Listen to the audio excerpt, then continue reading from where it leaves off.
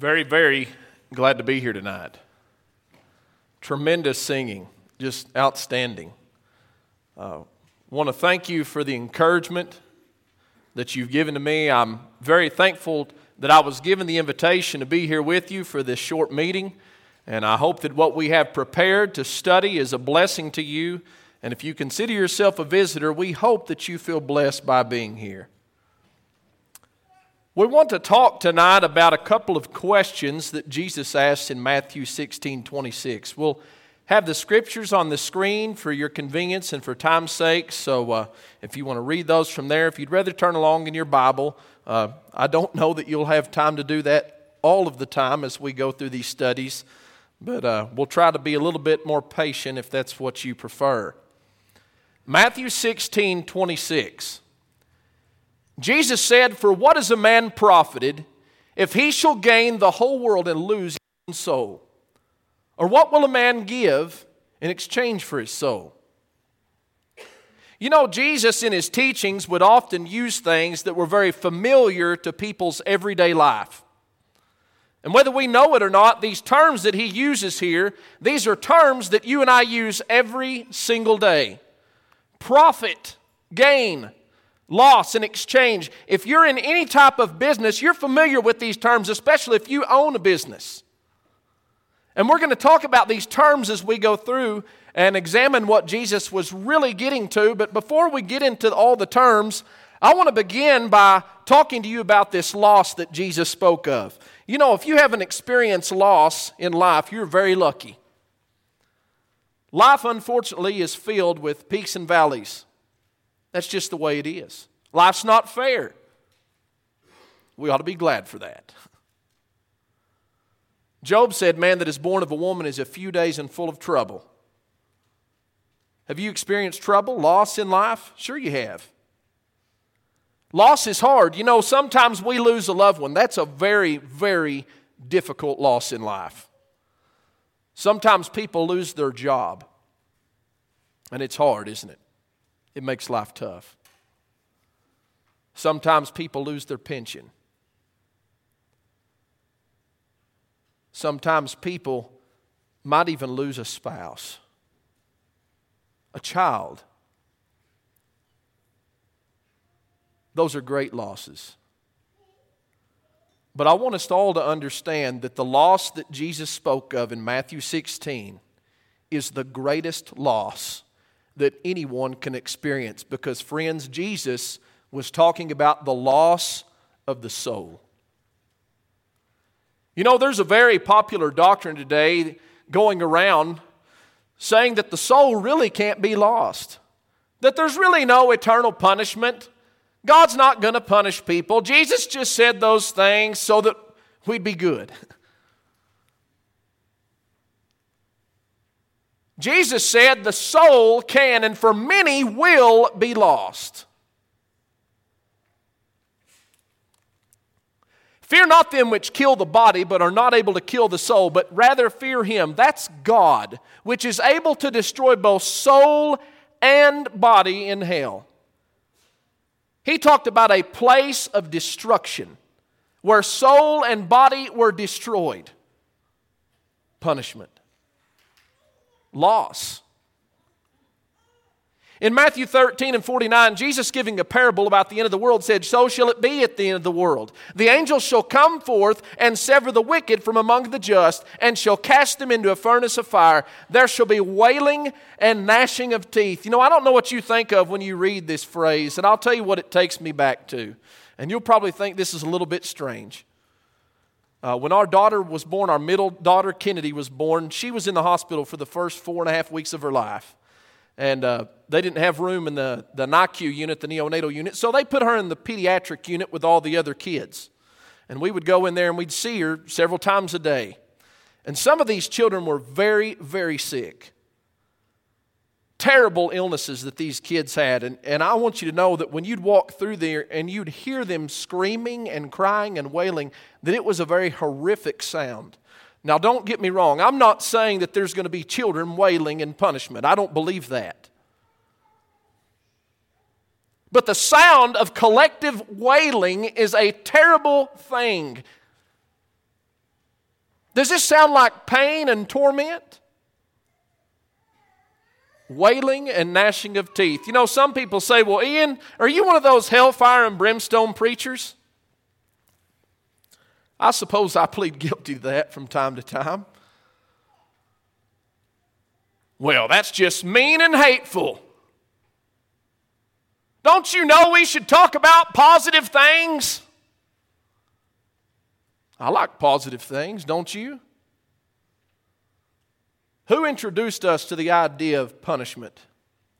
Who introduced us to the idea of there being a hell? You know, it wasn't Moses, and it wasn't David, and it wasn't Solomon or Hezekiah saying, it was Jesus Christ. He introduced us to this place. And why did he do that? The Bible says in 2 Peter 3:9, the Lord is not slack concerning His promise, as some men count slackness, but is long-suffering to us. We're not willing that any should perish, but that all should come to repentance. The reason why Jesus told us that the soul could be lost, that there was a place of punishment and torment, is because He doesn't want one single person to go there. He wants every single person to repent and not perish. Is that mean and hateful? No, it's not. I want you to think about this idea. Your kid is walking toward a huge ditch, and you go, don't step over into that ditch. You'll hurt yourself. Why, Dad, that's mean and hateful. That's what we do. And really what we're saying is, look, don't tell me about my life. Don't tell me how to live my life. Just leave me alone and let me do what I want to. Otherwise, you're judgmental or you're hateful or you're butting into my business.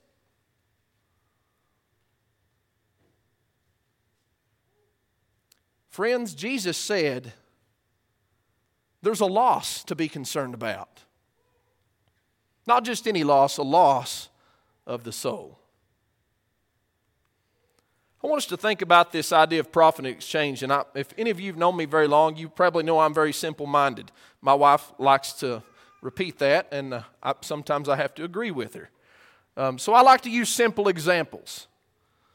I'm not really interested in giving you a math lesson, but I just want to think about this idea of profit and exchange. Let's say you own a shop, and in that shop you sell bicycles, and you have put on this bicycle a retail price of $200, but you paid $100 for the bicycle, where your projected profit is $100. That's profit and exchange. Profit means that which takes place once the exchange or the trade is over. Now listen, once you've made the exchange, don't worry about all that over there. That's done. What you're left with is either profit or loss. Jesus asked the question, what is a man profited if he gains the whole world and loses his own soul? What's left for him? What is he really left with if he's made that exchange? You know, there's a saying in the financial world, it's called buyer beware. And I remember hearing Dave Ramsey talk about years ago, they taught real estate agents to teach the consumer that they needed to be aware of some things. Be aware. And one of those things is if you buy a house and you wake up and you go, oh no, what have we done? Don't worry about that, that's normal. And really it's not, but they want you to think it is so you don't freak out. Been there? Maybe you're like me. You go to Walmart, you come home, and you're looking through the bags, and I often say, who bought this? And my wife goes, you did. Say, well, we don't need this. Well, luckily, you can take anything back to Walmart, so, go get your money back. Not everything in life is that simple, though. Sometimes I stay up at night and think, and every now and again, I'll try to turn my mind off, and I'll turn on the television. There's nothing on at night. So infomercials often run. I remember several years ago, I was watching television, and this guy came on the TV, and he was excited. I mean, he's practically screaming at the camera about this miracle product that he's selling. And I'm about half, awake, so I'm kind of leaning back and the eyes are drooping. And as he begins to tell me about this product, I begin to set up. My posture changed, and I'm leaning forward, and I'm going, okay, I'm starting to need this. And this miracle product come in a can. And I used to be a carpenter, and so there's a lot of things in life that are important to me, but when it's an easy fix, that's very important. And this guy takes this miracle spray and he sprays it on the gutter, and it quits leaking. And I'm like, okay. He sprays it on this flower pot and he fixes it. Take my money. Then he takes a boat, cuts the bottom out, puts a screen door on the bottom of it, throws it out there after he puts his miracle product, and it floats. And I'm on this emotional high, getting ready to pick up the phone at about 2 a.m. and call and buy this stuff. And a thought occurred to me. We have the power of the internet. I wonder what other consumers who have bought this product think of it. So I get on the internet, and I didn't go to flexseal.com because those reviews sort of are biased. So I find what looks like an objective review site. Start reading about this product. And as I'm reading, yes, it'll clear up hairline cracks if you use enough of it. It can even do what they said with the pot. But do you know how many cans of Flex Seal it would take to seal up the bottom of a boat? Go buy another boat. The stuff's not cheap. You know what it did? As I was reading these reviews, I came down off of that emotional high. I didn't buy it. That's not a very big deal. I could have been out $20. But still, I'm thankful that someone took the time to say, look, this is really what you're trading for. And this is really what you're going to get. And if I can do anything tonight, I hope I can do for you what these people did for me in a very, very minor way. People are trading their everlasting soul. The first time that someone made a trade in Scripture was in the very beginning with Adam and Eve. And I want you to think about what Adam and Eve had, what God had given them. Adam and Eve lived in a paradise. Now, when you think of a paradise, I think of this plush, green place. The flowers are blooming. Maybe the animals are running around. The weather's perfect. The climate's perfect. Everything that you need is provided for you. Sounds good, doesn't it? Especially when you live in West Texas with the dust flying in the air. Paradise sounds good. Well, I moved to East Texas. It's not so great. They had it great though, folks. They lived in a world where they were able to talk with God. And I'm not talking about in prayer. I mean literally talk to God. They talked with Him. They walked with Him. They had access to the tree of life. They lived in a world that was free of sin, sickness, pain, and death. You know what that sounds like to me, Brother D?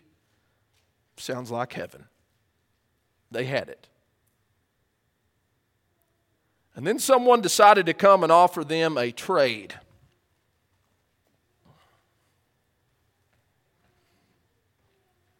I've had some good fruit.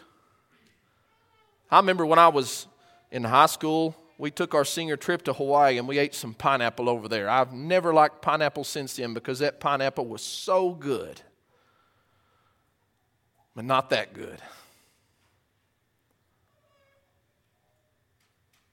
He made them an offer and he talked it up and he told them how great it was going to make their lives. And you know what they did?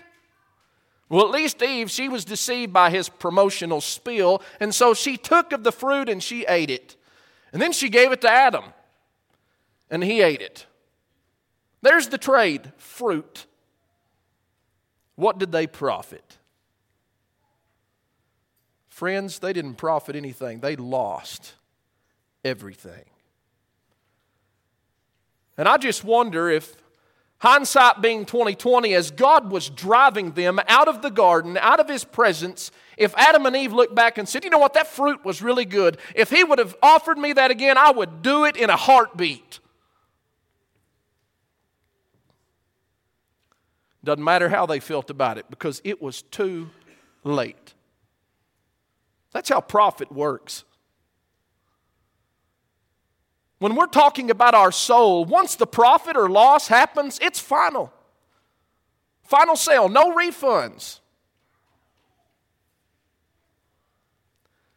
You know, one thing people are trading their soul for is earthly possessions. Paul spoke to Timothy in 1 Timothy 6 about this. He said, but godliness with contentment is great gain. I want you to notice that word gain there, and I want you to think about this. Gain, and we know what gain means, right? When he says contentment, that is being satisfied with what you already have, is great gain. Well, that really doesn't make sense, doesn't it? Sure it does. No, it's not wealthly gain. It's not physical gain. It's spiritual gain. And how does that happen? By just being content? You know what? There's a lot of people in life that are content. But that doesn't mean that they have godliness with contentment. He goes on to say, for we brought nothing into this world, and it is certain we can carry nothing out. And having food and raiment, let us be therewith content. The old saying goes, you don't see a U-Haul being pulled by a hearse. People build up for themselves masses and masses of wealth. Bigger and better toys. He that dies with the most toys wins, we say. What's the truth? He that dies with the most toys is dead just like the man that had none. You don't take it with you. You can't take it with you. And I feel a little bit inadequate about understanding this phrase, having food and raiment, be content, because I can't think of a time in life when that's all that I had.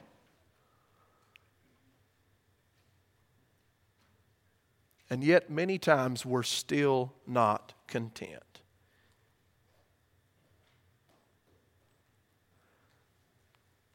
They that will be rich, he says, fall into temptation and a snare and into many foolish and hurtful lusts, which drown men in destruction and perdition.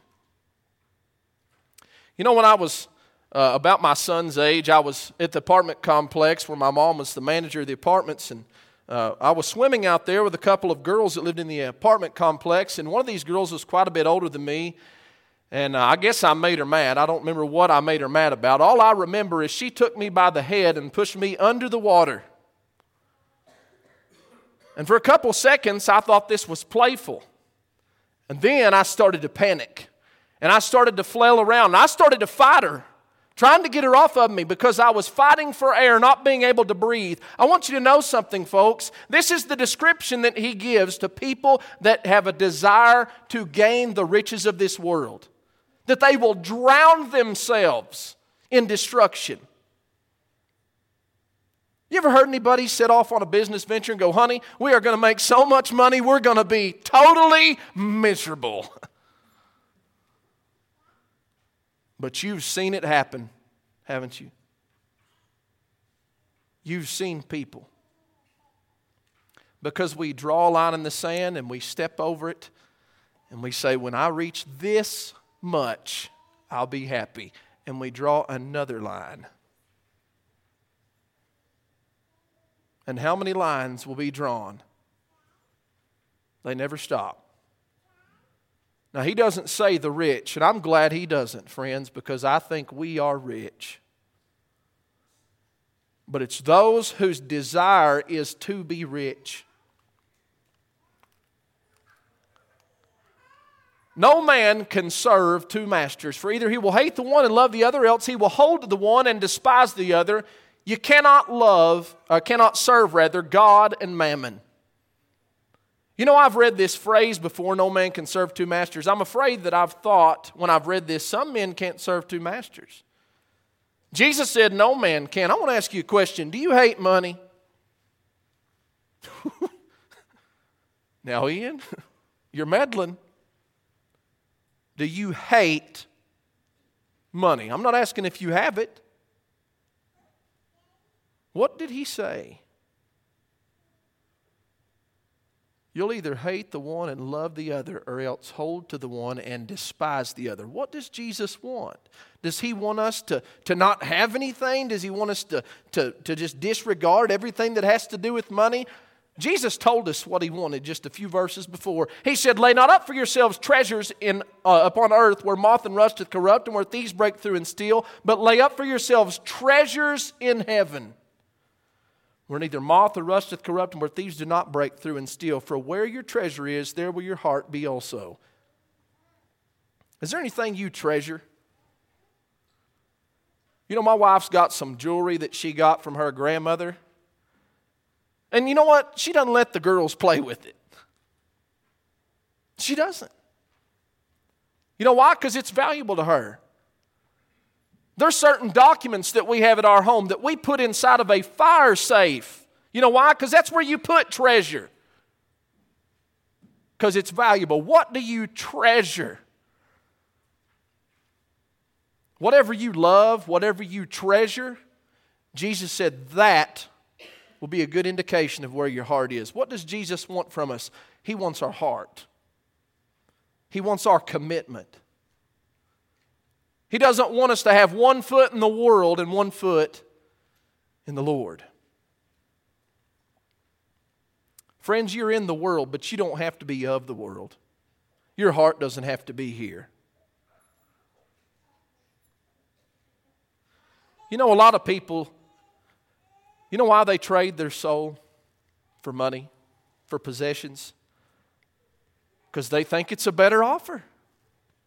They feel like they can get something better out of what this world has to offer. I want you to listen to what Peter said in 1 Peter 1. He said, blessed be the God and Father of our Lord Jesus Christ, which according to his abundant mercy hath begotten us again unto a lively hope by the resurrection of Jesus Christ from the dead. Listen, to an inheritance incorruptible and undefiled, and that fadeth not away, reserved in heaven for you. Some people may be offered a good pension plan. Maybe you've got a good 401k or something like that. Well, I want you to know, friends, that could all disappear. I could say some words right now that probably wouldn't be considered cuss words by everybody, but some they would. Enron, Fannie Mae, Freddie Mac. What happened? People experience loss. Loss of what? Loss of retirement. Loss of pension, loss of homes. You know what? People have been really crazy lately watching the stock market. And I want you to know something. If the stock market crashes tomorrow, if you've got an inheritance in heaven, it doesn't matter. It doesn't matter what Dow Jones does or NASDAQ. If oil prices skyrocket or they drop, your inheritance in heaven, doesn't matter. It's there. And it's eternal. And it's better. What Jesus offers you is better than anything this life has to offer. You know, something that we hold very dear in life is our relationships with other people. I think that's a good thing. We have good relationships in life, don't you? Relationships can be a great encouragement to us. They help us in life. They help bring joy to our life. But you know, Jesus gave us a harsh reality in the narrative here of John chapter 12 when it says, nevertheless among the chief rulers also many believed on him, but because of the Pharisees they did not confess him, lest they should be put out of the synagogue. For they love the praise of men more than the praise of God. Oh, Ian, I know those Pharisees, those chief scribes, they were just wicked. We could say this about a lot of high school kids. We could say this about a lot of college kids. I was one of those kids. I knew. I believed. But you know what? At church on Sunday, I was one person. And the rest of the week, when I was around my friends, I was very different. You know why? You know, sometimes there's extreme pressure to be a certain kind of person. It's easy here, isn't it? I could stand up here and praise the name of the Lord Jesus Christ all day long. And you know what? That would never make me feel uncomfortable. What if I was standing in a room full of atheists? Wouldn't be as comfortable, would it? It makes you feel a little bit different. That's how these people felt. But it really hits home, not when it's just with our coworkers and friends, but when it's with our family. I've got a very dear friend. He lives in Arkansas now. He's a pretty young guy.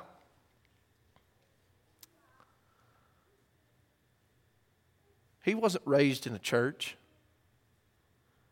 He was raised by his grandparents. He really doesn't know his parents very well. Didn't really have a good relationship with them. Was sort of estranged, you might say. And this young man, he had a very dear relationship with those grandparents. And one day, after coming to an understanding of what he really needed to do, this man decided, I am going to make the right choice. And so he did. He obeyed the gospel of Jesus Christ, and his sins were forgiven. And when he went home, he was ecstatic. He was excited. And he told his grandparents what he had done. And his grandfather said, you are a disgrace to this entire family. You have betrayed us. You think that hurt? For the people that raised you to call you a traitor, a disgrace, still hurts. You know where he's at today? Following Christ. That's where he's at. Following Christ. Jesus told us it'd be this way. He said, think not that I'm come to send peace on earth. I came not to bring peace, but a sword. A sword. You know what you do with the sword? You cut. What did Jesus say was going to be cut? Families. There'd be variance against the father. Mother and daughter, there's going to be variance. You've seen this happen, haven't you? Jesus was not saying, friends, what I came to the earth to do was split up families. That's not what he was saying. But what he is telling us a reality that there's going to come a time in life when we're going to have very, very tough choices to make.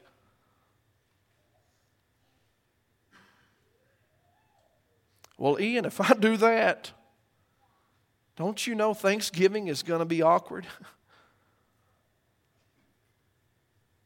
I wonder if that's a good trade.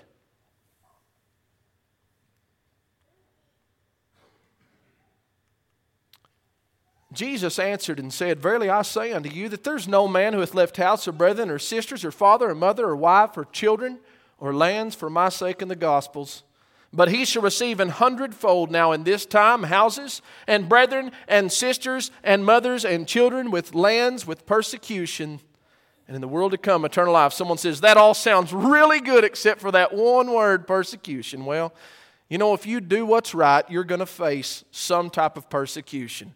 But I want to focus on some other things he said here.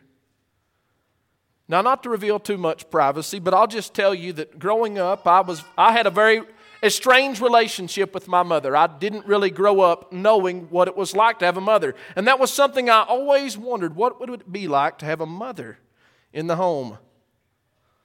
I don't wonder that anymore.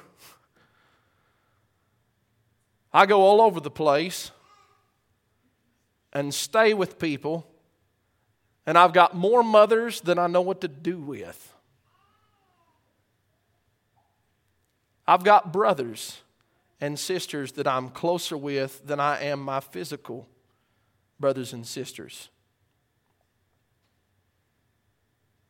I've got family everywhere. And I'm going to make a statement, and I have faith in this statement. I don't think that my brothers and sisters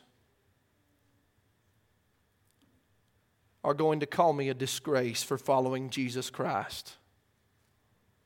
And I think they're going to encourage me and they're going to help me.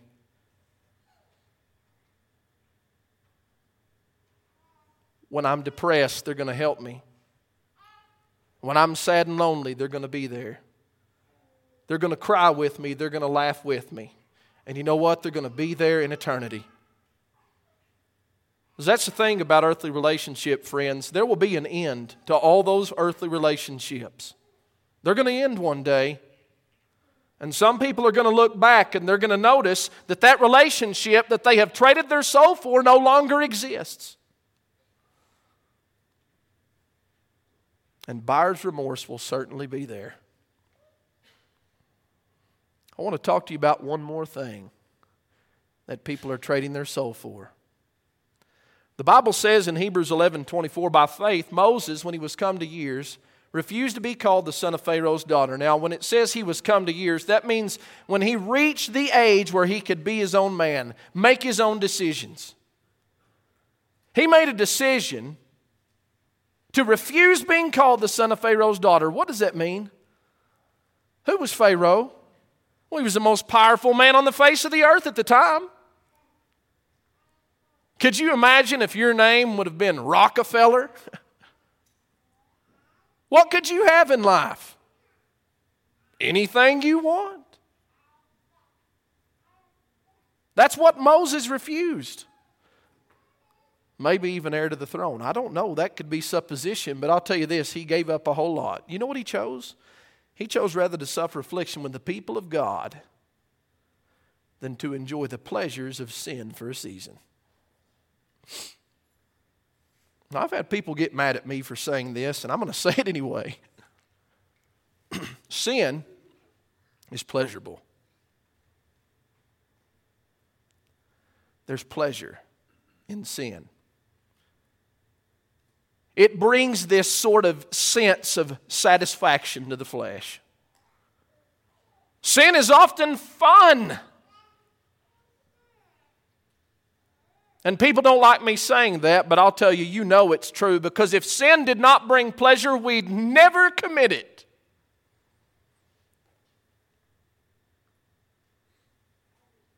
You know who else knows that sin is fun?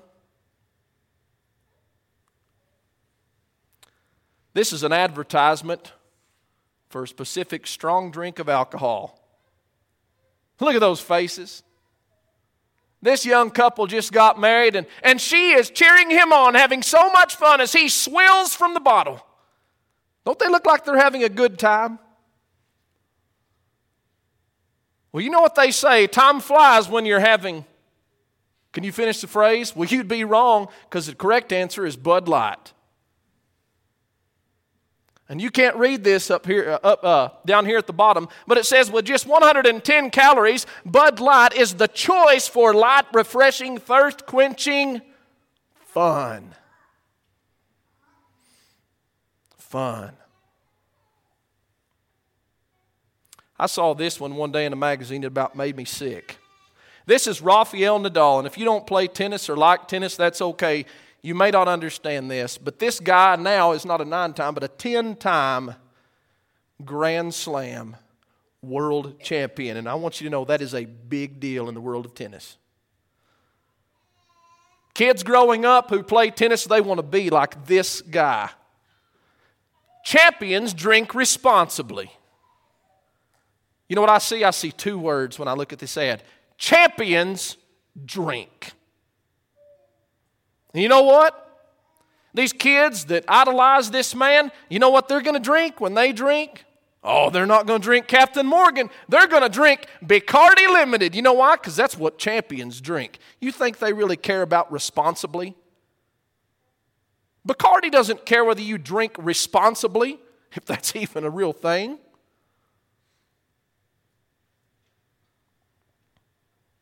What if the advertisements were true, though? See, that's just one side to sin. Yes, sin brings pleasure.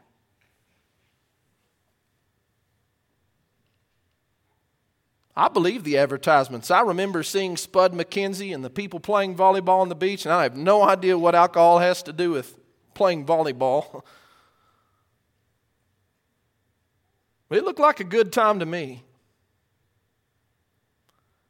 And I'll just be honest, when I turned 18, it was time to leave home, and I was ready, and I ran. And I moved to Canadian, Texas. I had a friend up there, close to my age. And I'll tell you, we didn't just have fun, we helped other people have fun. We would throw huge parties. And you know what? We were the life of the party. And we were having a good time.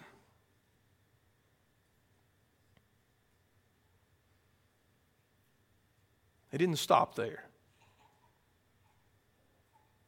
Because you know, pretty soon the fun runs out. It's just not as fun as it was.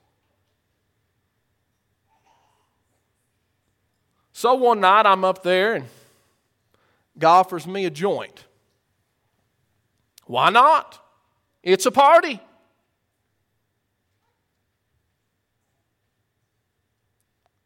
Pretty soon I'm smoking all day, every day. And you know, there's something that happens when you're living a life like this. You lose all ambition. So I quit my job. But you got to have money to eat, don't you? Sure got to have money if you're going to afford a habit like that. So you know what I did? I started selling it.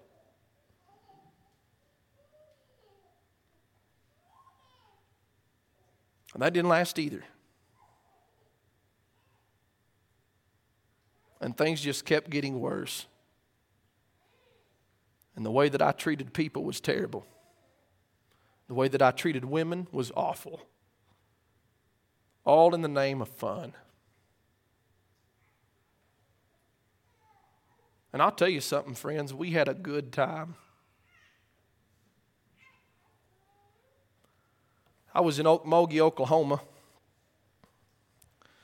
and I got a call from a guy that lived in Canadian. And I hadn't heard from him in years, and I said, what's going on? He said, Ian Jesse's dead. We found him today in his house.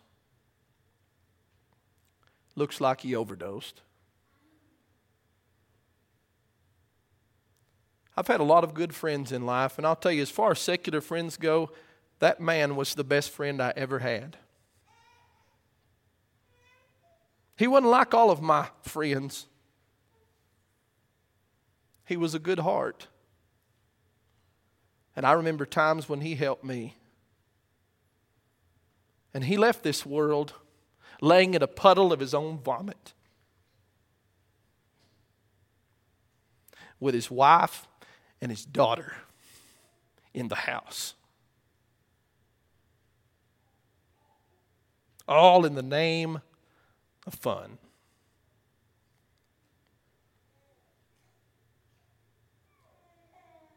You know, when I was off having fun, one thing I did not realize was that my dad was at home every single night through tears on his knees begging God to do something to wake me up.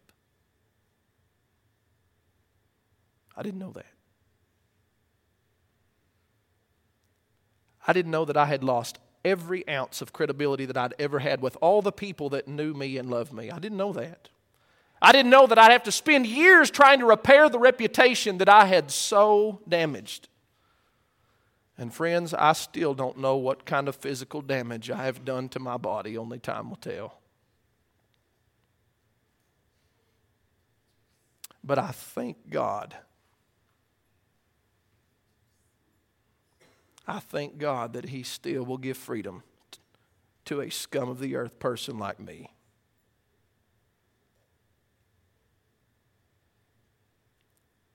Friends, don't think you can play with sin and have fun and not reap any consequences. Here's the facts. Good understanding giveth favor, but the way of the transgressor is hard. Life of sin, yeah, you'll have some pleasure. But I'm going to tell you something about life. For a sinner, life is hard. There's no glory in an advertisement that shows someone down on their knees hugging a toilet, thanking it for being cold.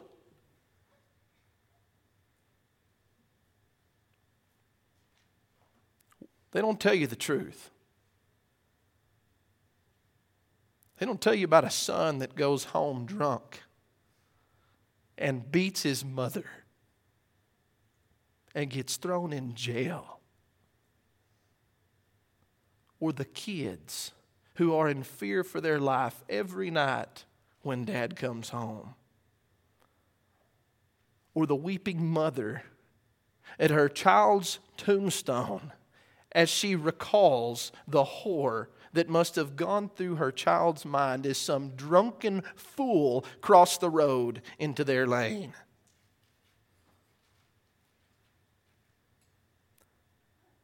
They're not going to advertise about the broken marriages.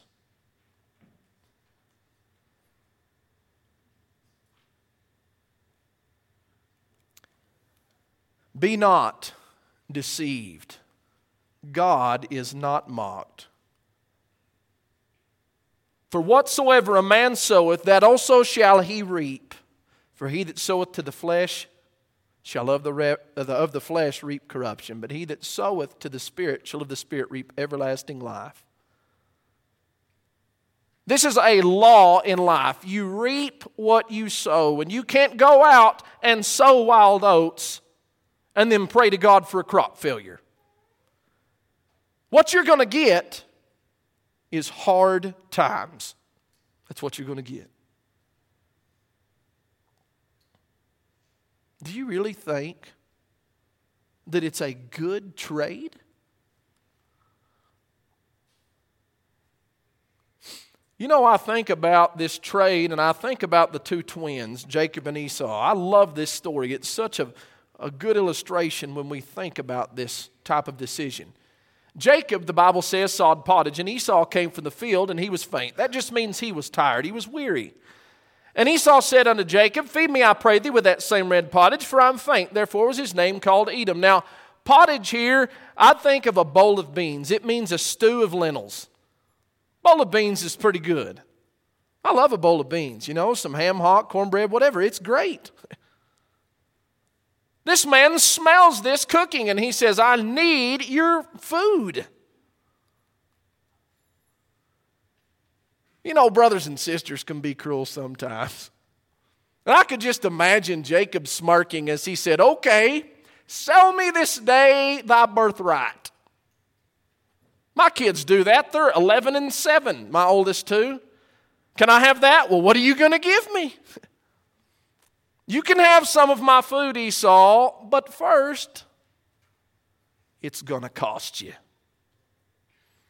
Esau said, Behold, I am at the point to die. And what profit? Now, he's thinking about the profit. I'll give him that. What profit shall this birthright do to me if I'm dead? That's his logic. And Jacob, he's kind of like some of us. Now, look, if we're going to really make this deal, we're not just going to go by word of mouth. You swear to me this day. Let's put it in writing. Birthright for a bowl of beans. And he made the trade. I'm at the point to die. Here's the thing about the flesh, friends. It's a liar. Your flesh is the biggest liar that ever existed. It lied to Eve because as he tried to sell her that fruit, she sat there and went, I really need this fruit. Just as Esau said, I really need, look, if I don't get some of these beans, I'm going to die if I don't get this.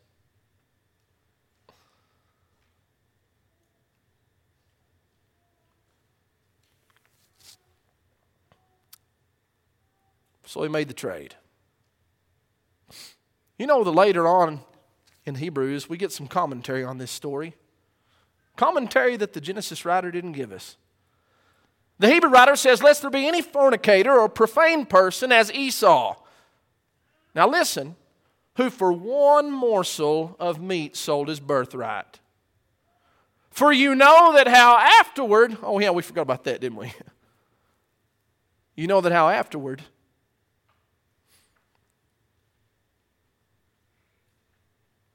when he would have inherited the blessing, he was rejected. I want us to really get this last statement. For he found no place of repentance, though he sought it carefully with tears. What changed? I mean, one guy, this guy's basically down on his knees saying, I will give you everything I have if you'll just give me some of your food. I mean, if you don't give me your food, I'm going to die. I mean, I've got to have your food. And the next minute, he's over here crying, wishing he could take it back. Well, you know, he woke up the next morning, I'm sure, and his stomach will do what maybe some of yours are doing if you haven't eaten, which is kind of like what mine's doing right now, which is it kind of rumbles and lets you know that, hey, I'm hungry. And he realized, I have traded away something that was lasting for something that lasted for a moment. See, that's the pleasures of sin. Oh, it's pleasurable for a moment. But friends, filling this cup of the flesh is kind of like having a styrofoam cup with a hole poked through it. You can fill it up with water if you pour fast enough. I mean, it'll run over the top if you pour fast enough. But you stop pouring and you come back and it's empty. And so you got to pour more and you got to pour more and you got to keep pouring, and the cup is never full. Because God did not design us to be fulfilled in the flesh. But God wants us all to have blessings. He wants to give us more blessings than our cup can hold. And real joy and real contentment and real peace and lasting relationships. I've paraphrased this for sake of time. Jesus said, if your hand offends you, cut it off. If your foot offends you, cut it off. If your eye offends you, pluck it out. Why? Because it's better to enter into the kingdom of God maimed, halt, or with one eye than having two hands, eyes, feet, to be cast in the hell fire. How would you react tonight if I pulled out a knife, laid this hand on the table, and went to sawing? You'd say, that guy is crazy. Some of you may think that already. Well, no more power to you. What if I told you, look, this hand was going to send me to hell? Some of you'd still say, that guy is crazy. Some of you'd say, well, Ian, you could probably figure out something else. I mean, it's insane to give up your hand, your foot. Trevor, foot's pretty important, isn't it? Your eye.